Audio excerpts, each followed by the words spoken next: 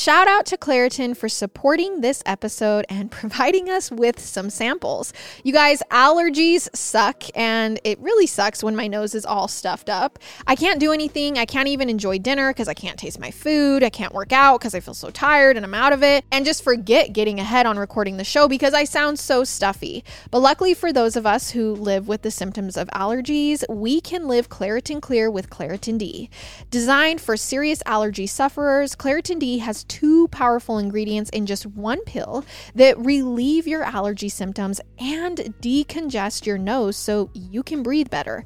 I've honestly been using Claritin D for my allergies forever, and it's always been my go-to. I know when spring hits, I won't have to worry about my eyes watering like crazy and my nose running like a faucet. Ready to live life as if you don't have allergies? It's time to live Claritin Clear. Fast and powerful relief is just a quick trip away. Ask for Claritin D at your local pharmacy counter. You don't even need a prescription.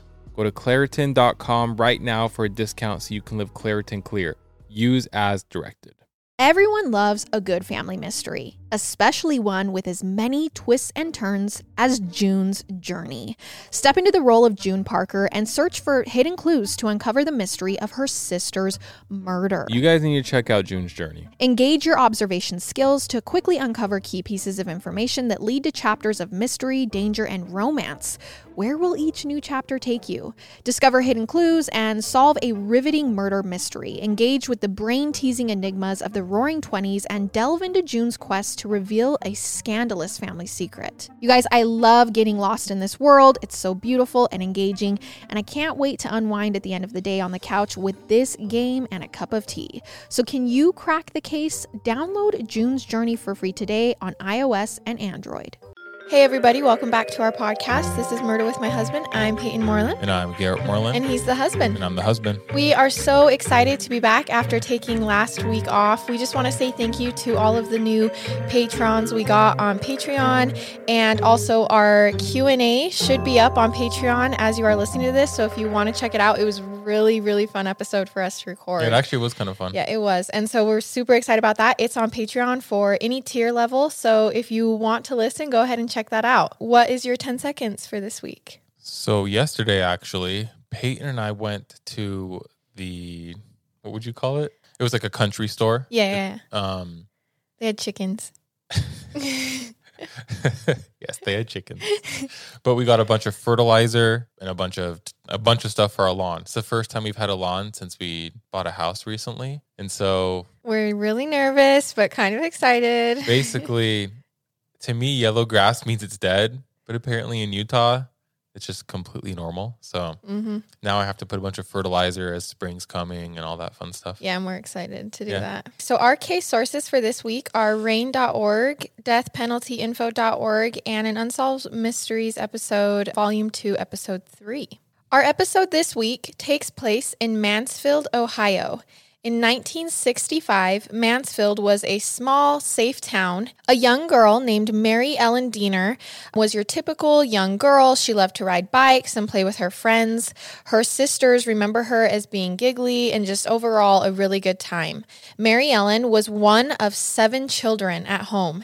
And in their home, each kid was assigned chores and duties. I'm sure that's pretty usual across the board.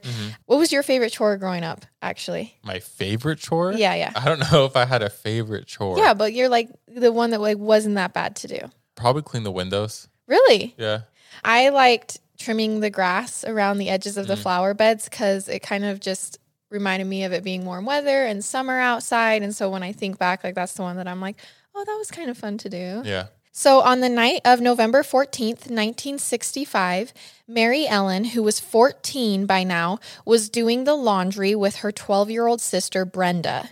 The dryer at their home had actually broke, and so Mary Ellen and Brenda were told to make their way via taxi to the laundromat to use the dryer to dry the clothes. So they kind of lived in like a city ish area. And so they were going to go out, get a taxi, drive to a laundromat, and use their dryer. Okay. Now, before you jump the gun here, this was 1965. Not a lot was known about kidnapping or random murders. It wasn't common knowledge about the danger of children being alone Stranger outside. danger and all that. Plus, Mary Ellen's grandmother lived right next to the laundromat that was a couple blocks away that they were going to. So the girls had made this trip many times to their grandma's house. And so going to the laundromat together would be really no different. And also, when I was 14, before I could drive, my friends and I would walk around my small town, like all the way across town to get to the zoo, the mall, wherever we wanted to go that day. So I know this like seems weird, but I don't think it's that weird. Yeah. Mary Ellen and Brenda made it to the laundromat by Grandma's house that night. And as they were loading the clothes into the dryer, they realized that they had run out of coins. So the two girls decided that Brenda would stay with the laundry at this laundromat while Mary Ellen would go find somewhere else to get more change, like go to a different business to try to see if they had change because this laundromat was out. So basically, let me just recap real quick. Yeah. So they need to do laundry. They get in a taxi, Yep. take the taxi over to go do laundry. Yep. The laundromat is right by Grandma's house. Yes. They're running out of coins. Okay. And Mary Ellen is deciding to go. Mary Ellen's 14, Brenda's 12. Got it. Thank you. So Mary Ellen knew that there was actually another laundromat about a 5-minute walk away from this one that they were at. And so she decided that that's where she's going to go to see if they had some change. Like it's a laundromat, they have to have change, right? So Brenda sat at the laundromat that they were using to dry their clothes and waited and waited and waited for Mary Ellen to get back with the change.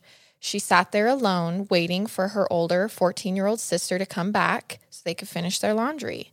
But Mary Ellen never returned with that change. Oh, man.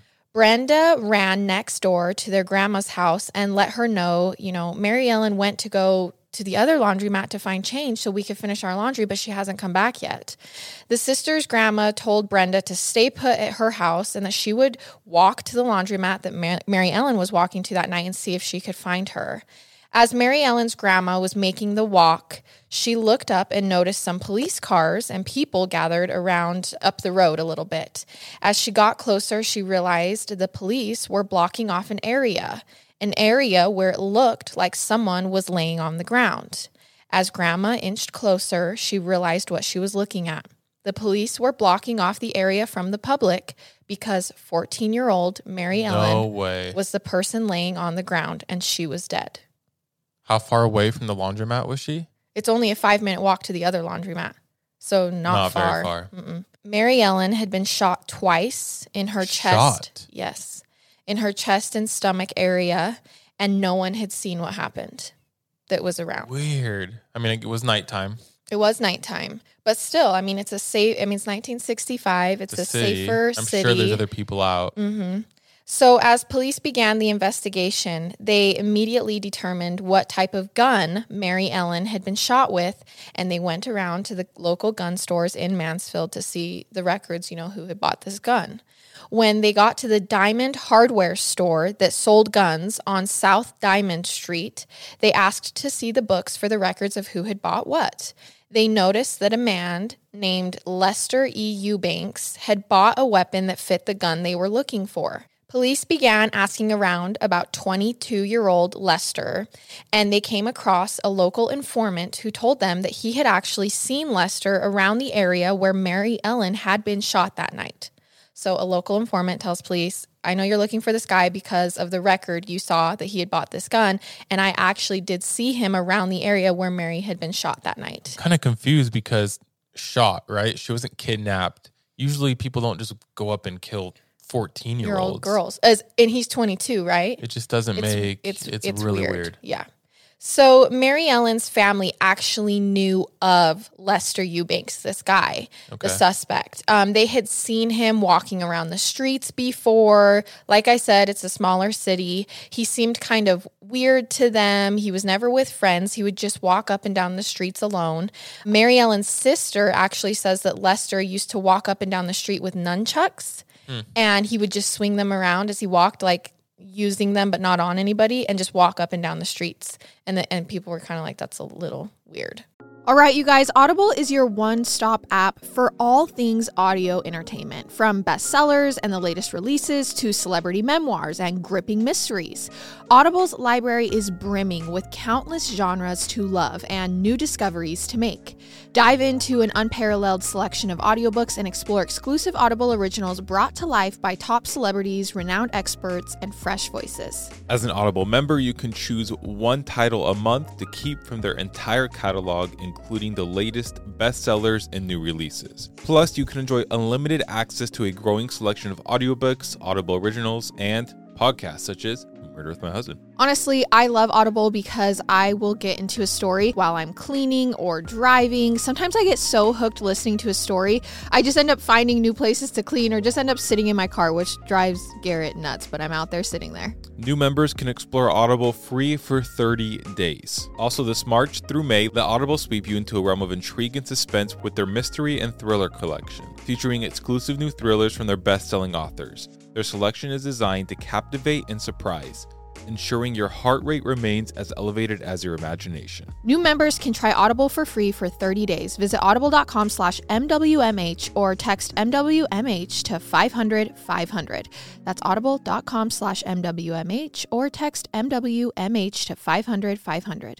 Once you try Bombas, you'll never look at socks the same way again. They've obsessed over details like foot-hugging honeycomb arch support, anti-blister tabs, and cushioned footbeds that feel like pillows for your feet.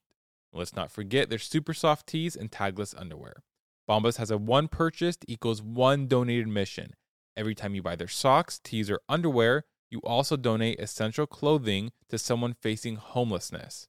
To date, Bombas has donated over 100 million clothing items and counting. Bombas also offers a 100% happiness guarantee, so whether your socks disappear in the dryer or they become a snack for your dog, they will actually do anything possible to replace it or make it right. They've also got this new Merino wool blend socks that naturally wick moisture and help regulate temperatures, perfect for that rainy or unpredictable spring weather. You guys, I love Bombas. I literally wear them all the time. I love that every purchase means a donation to someone in need. And it's not just their socks either. I also love their tees and underwear. They're so soft. They pay attention to details. I just really, really love Bombas. Get comfy this spring and give back with Bombas. Head over to bombas.com/husband and use code HUSBAND for 20% off your first purchase. That's BOMBAS.com/husband and use code HUSBAND at checkout.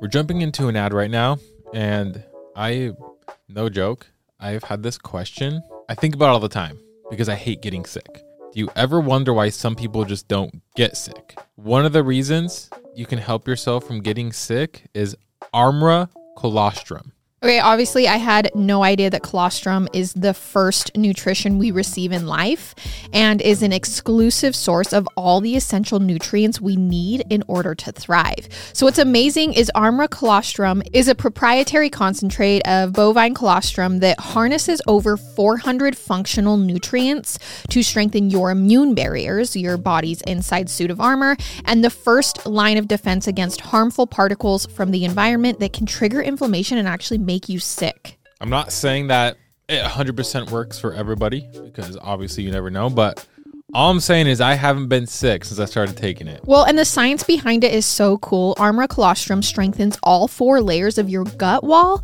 where 80% of your immune cells are housed, and it's a rich exclusive source of antibodies that optimize your immune defense during cold and flu season. Plus, in clinical trials, bovine colostrum was found to be at least 3 times more effective than the flu vaccine at preventing the flu. We've worked out a special offer for our audience. Receive 15% off your first order. Go to tryarmra.com/husband or enter husband to get 15% off your first order. Again, that's tryarmra.com/husband. Lester had grown up in Mansfield, Ohio, and despite what Mary Ellen's family had said, he actually had some friends, and he did seem to be liked by those around him. But Lester did have a record. He was arrested twice in the past for sexual assault on a minor. And at the time of Mary Ellen's murder, Lester Eubanks was out on a $5,000 bond for attempted rape. Wow. There always seems to be a record. I feel Yes, like. it's kind of infuriating because on the one hand, I believe in the process of reform in prison and whatever, and the chance to get better. But like, I think it's pretty apparent that this guy had no interest in getting better because he already had 2 sexual assault charges, and now he's out on bail for attempted rape. Yeah. He obviously wasn't learning anything in prison about getting better, right? But that's why I'm still confused. I'm curious where this goes because he just shot her. Yeah, there was no sexual assault. He just shot her. Mm-hmm. So according to RAINN.org, out of every 1,000 people suspected of rape, 520 of them will be released on bail, and while awaiting trial and released on bail, 70 of those will be rearrested during that time for committing another crime. Wow. Okay. And more than 60% of prisoners released from prison after serving time for a sexual crime will commit another sexual crime within the next 5 years. Got it. Over 60%. That's over half of those will reoffend. Police ended up bringing Lester Eubanks into the station to interrogate him on his involvement in Mary Ellen's death. And during this interview, Lester just flat out confessed to killing Mary Ellen the night of November 14th, 1965. Whoa. Yeah, so they didn't even have to press really hard. He tells police that night he was just hanging in the area. His apartment was nearby when he notices Mary Ellen walking up the street. And he said this was his opportunity. As Mary Ellen walked past him on the sidewalk, he grabbed her from behind and pulled her behind a house on the side of the street. Lester says that Mary Ellen started to scream, and so he put his hand over her mouth to muffle her. He pulled out his gun and pulled the trigger twice. What? Because she was screaming. So he couldn't get her under control, and so I don't know if panicked is the right word, but just shot her. Oh, so he was planning on sexually assaulting her. Got it. Lester then left the area after he shot her, leaving Mary Ellen on the ground behind that house. And he went back to his apartment, got dressed, and left to go downtown to go dancing for the night. Keep in mind, it's 1965. What? And what a psycho. Psycho. Completely psycho. So 45 minutes later, he's done getting ready and he leaves his house. And on his way downtown to go dancing, Lester actually went back to the scene of the crime where he had shot Mary Ellen. And when he walked back behind the house, Mary Ellen was still alive after being shot twice. She was laying on the ground, moaning in pain. Do you know where she was shot at? In the chest and stomach area. Okay. Lester is a complete monster. This part is bad, but he picked up a brick that was laying in an alley and walked back over to where Mary Ellen was laying on the ground needing help, and he killed her with the brick. Complete monster. So he had a chance. She was alive. He had a chance to be better and be I'll just call the cops and leave. He got dressed and went dancing. Yeah. That's insane to me. A monster. So after the confession, detectives visited Mary Ellen's family to let them know, that they had caught her killer. And obviously it crushed her family's world. It's a horrible, horrible, horrible way to die. It's your 14-year-old daughter. It's just horrible. In May of 1966, at the Richland County Courthouse, Lester Eubanks' trial started. He testified at his own trial, which, as we know, is kind of a telltale sign of a narcissist. Mm-hmm. It said that there was no remorse shown, and he was sent to death row by a jury of his peers. Lester Eubanks was sent to the Ohio State Penitentiary, where he would wait for his execution. This was located in Columbus, Ohio. Inmates at the prison who served at the same time he did say that Lester was a loner in prison. He was he was a death row inmate, which means you're separated from everyone else. And he was also in there for murdering a 14-year-old girl, which everyone knew. And so, everyone hated him. But in return, as a defense mechanism, he was cocky, he had an attitude, and he was threatening towards people back. So he didn't have any friends in prison while he was on death row. And he spent a lot of time painting and writing during his, while waiting. Uh-huh. In the 60s and 70s, death row inmates were allowed to cultivate talents, to read, to write. So that's kind of how he was able to do that while in prison. And I know that it seems like we just, put a nice bow on this case. The murderer was found fast. He was sentenced to death. But this is actually where this case takes a turn, and it's about to blow your mind. Okay. I thought you were going to end it right there. Yeah. I was like, yes, I get to go early. Oh. So Lester's death sentence was pushed back for unknown reasons 3 times. And then in 1972, the death penalty was actually abolished by the United States Supreme Court. So anyone on death row sentence was set aside and reverted to a life sentence. Okay. If you are listening from outside of the United States, I did a little bit of research on this, and I'm going to try to explain it to you the best way I can. So just know that when European settlers came to the United States, they brought the practice of capital punishment according to deathpenaltyinfo.org. The first recorded legal execution in the United States was in 1608 in Virginia.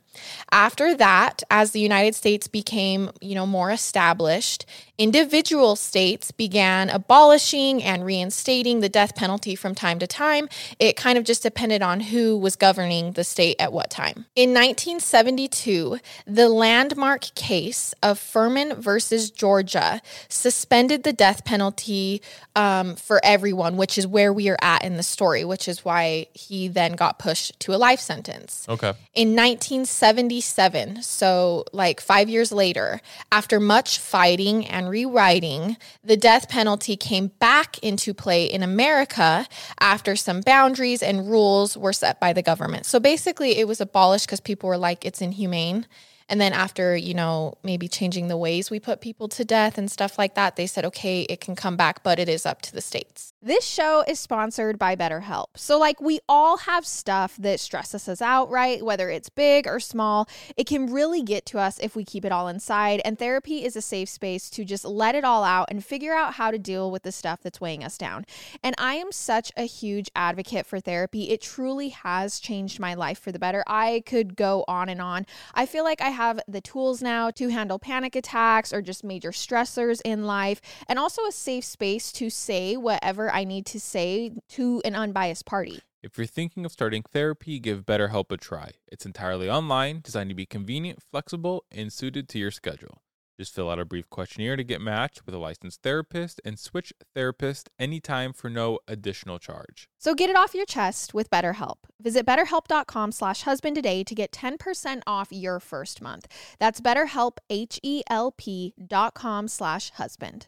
When we started podcasting, an online store was honestly the furthest thing from our minds.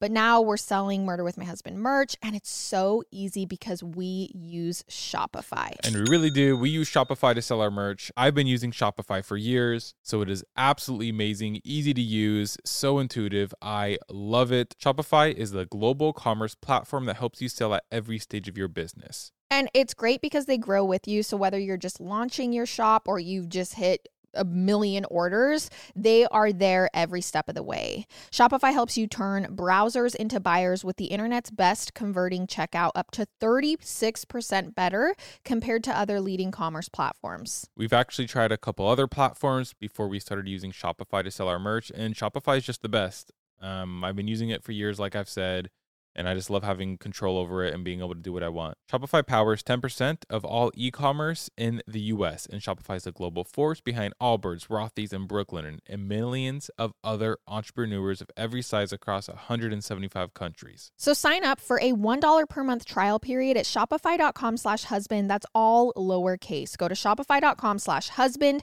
now to grow your business no matter what stage you're in. Shopify.com/husband. Taking charge of my health is all about being super conscious of what I fuel my body with. Whether it's food or supplements, I'm constantly on the lookout for the top choices, and that's why I'm stoked to share with all of you Thorne. Thorne takes a personalized, innovative, and scientific approach to health and wellness with their supplements. They manufacture all their supplements in the U.S. using top-notch ingredients sourced globally. Plus, they team up with leading medical professionals to bring you highly effective nutritional supplements. Whether it's their B-complex, creatine, magnesium, or basic prenatal, Thorne's got all the supplements I need to help promote and maintain my health goals. You guys, I'm actually taking the B-complex vitamins every single morning, and I feel like it enhances my energy and mood, especially if we've been eating a little bit unhealthy. With Thorne, we never have to question what's in each supplement because they go the extra mile when it comes to quality, manufacturing, and ingredients. Give your body what it really needs with Thorne. Go to thorne.fit/husband and use code HUSBAND for 10% off your first order.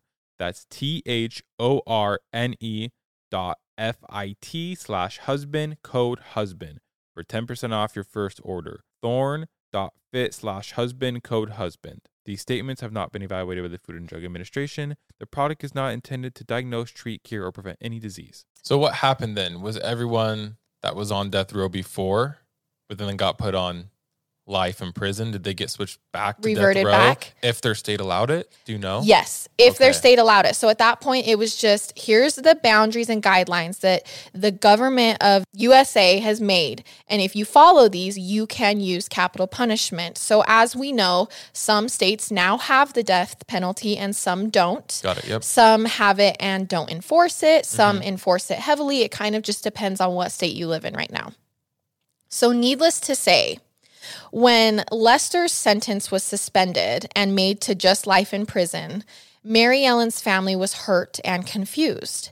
And because of the abolishment, Lester was put into general population because he was no longer a death row inmate, so he no longer had to be separated.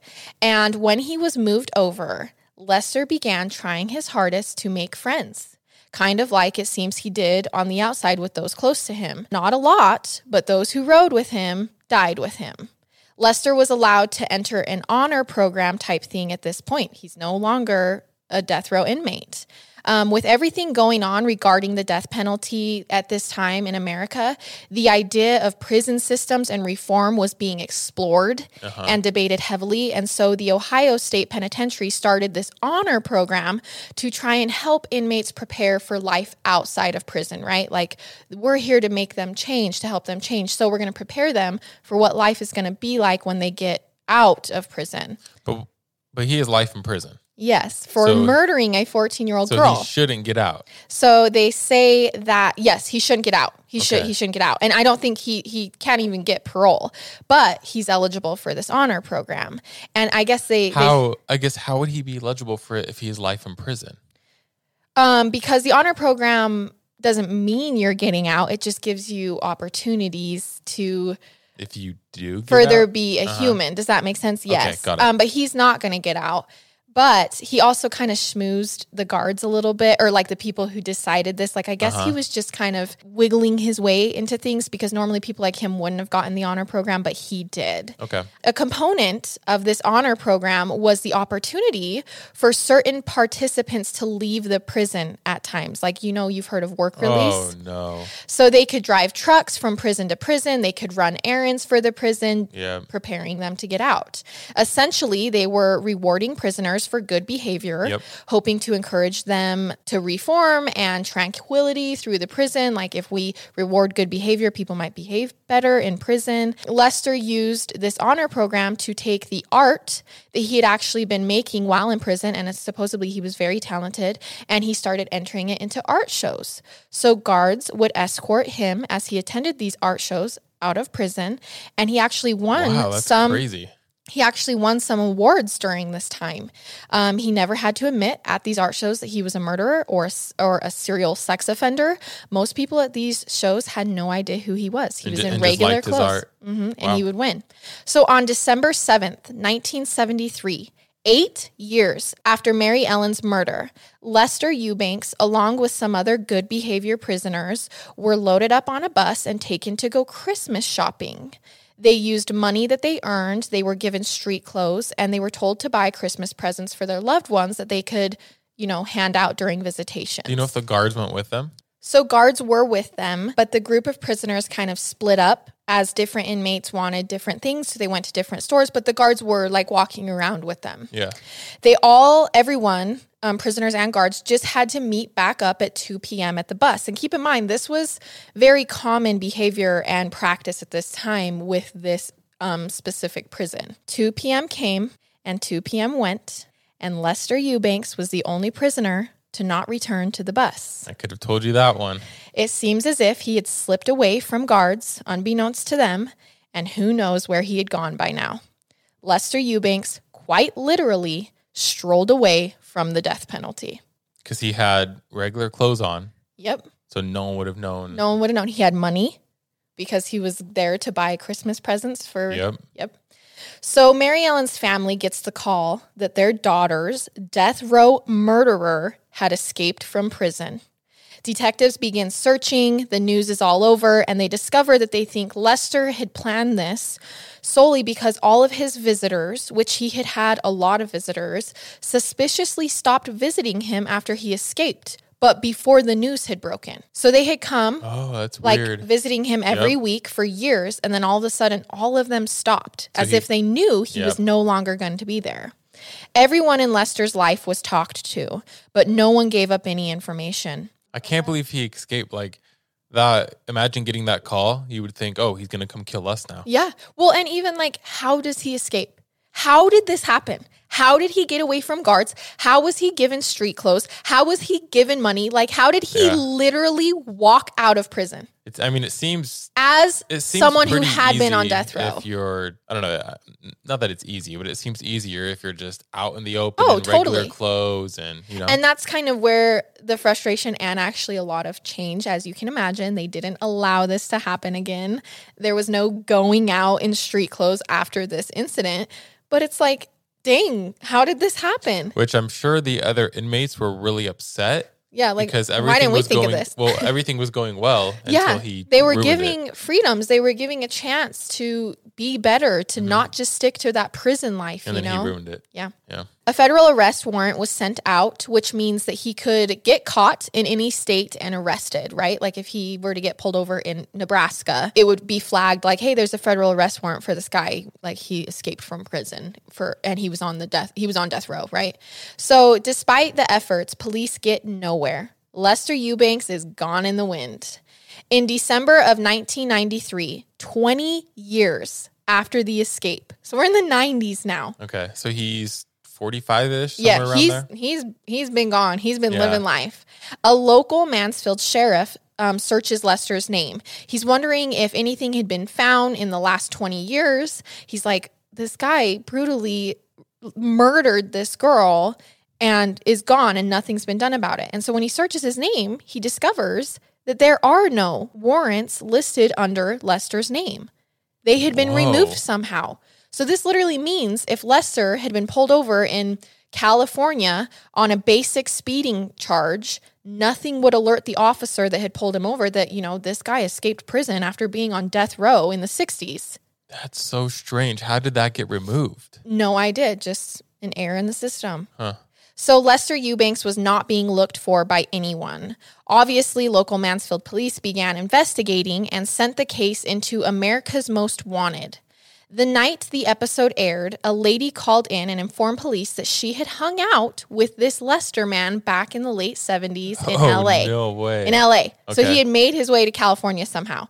And that at that time, Lester was living with his cousin's widow, who was named Kay.